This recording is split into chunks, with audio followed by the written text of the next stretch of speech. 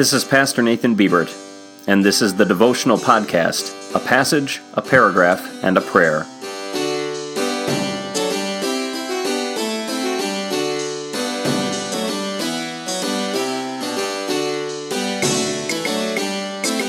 In this episode, we're going to begin looking at the final 4 verses of Psalm 24.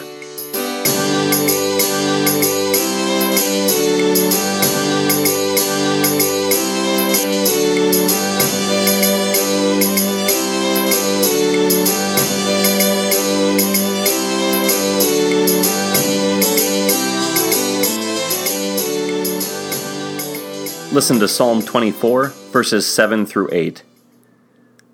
Lift up, O gates, your heads, and be lifted up, you ancient portals, and let the King of glory in.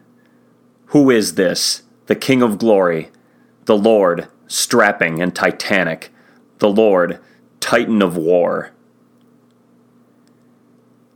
The final 4 verses of this psalm, which begin with these two, are arranged as a sort of a victory hymn or chant. We still use "who is this" type questions to praise others today, from welcoming a toddler who has accomplished something with "who is this big girl?" to complimenting someone on an athletic court or athletic field with "who is this guy?" after a tremendous move, shot, or play. It's a way of complimenting and praising that doesn't declare what someone has done outright, but instead, by leaving the accomplishment itself unmentioned, it shrouds it in an aura of mystery, legend, and awe, like a horror movie that never actually shows what everyone is terrified of. And it draws attention instead to the impressive doer of the accomplishment. And here, the who is the Lord. What he has accomplished is so great that our awe is not so much at the deed itself, magnificent as it is. Our awe is much more at him, the doer. For if he has accomplished such work, he himself must truly be a pleasure to behold, and to be in his presence must be the highest joy. We pray. Lord Jesus, who are you to have done such things? To have taken on the nature of your human creatures who had rebelled against you, to have lived under the law you ordained, to have undergone that which was most foreign to you, death, to have woken up from death as if from a nap.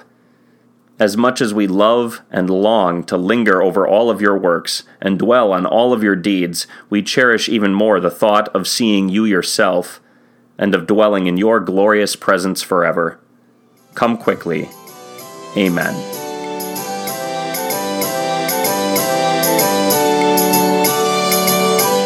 A Passage, a Paragraph, and a Prayer is a podcast of Risen Savior Evangelical Lutheran Church in South Austin, Texas.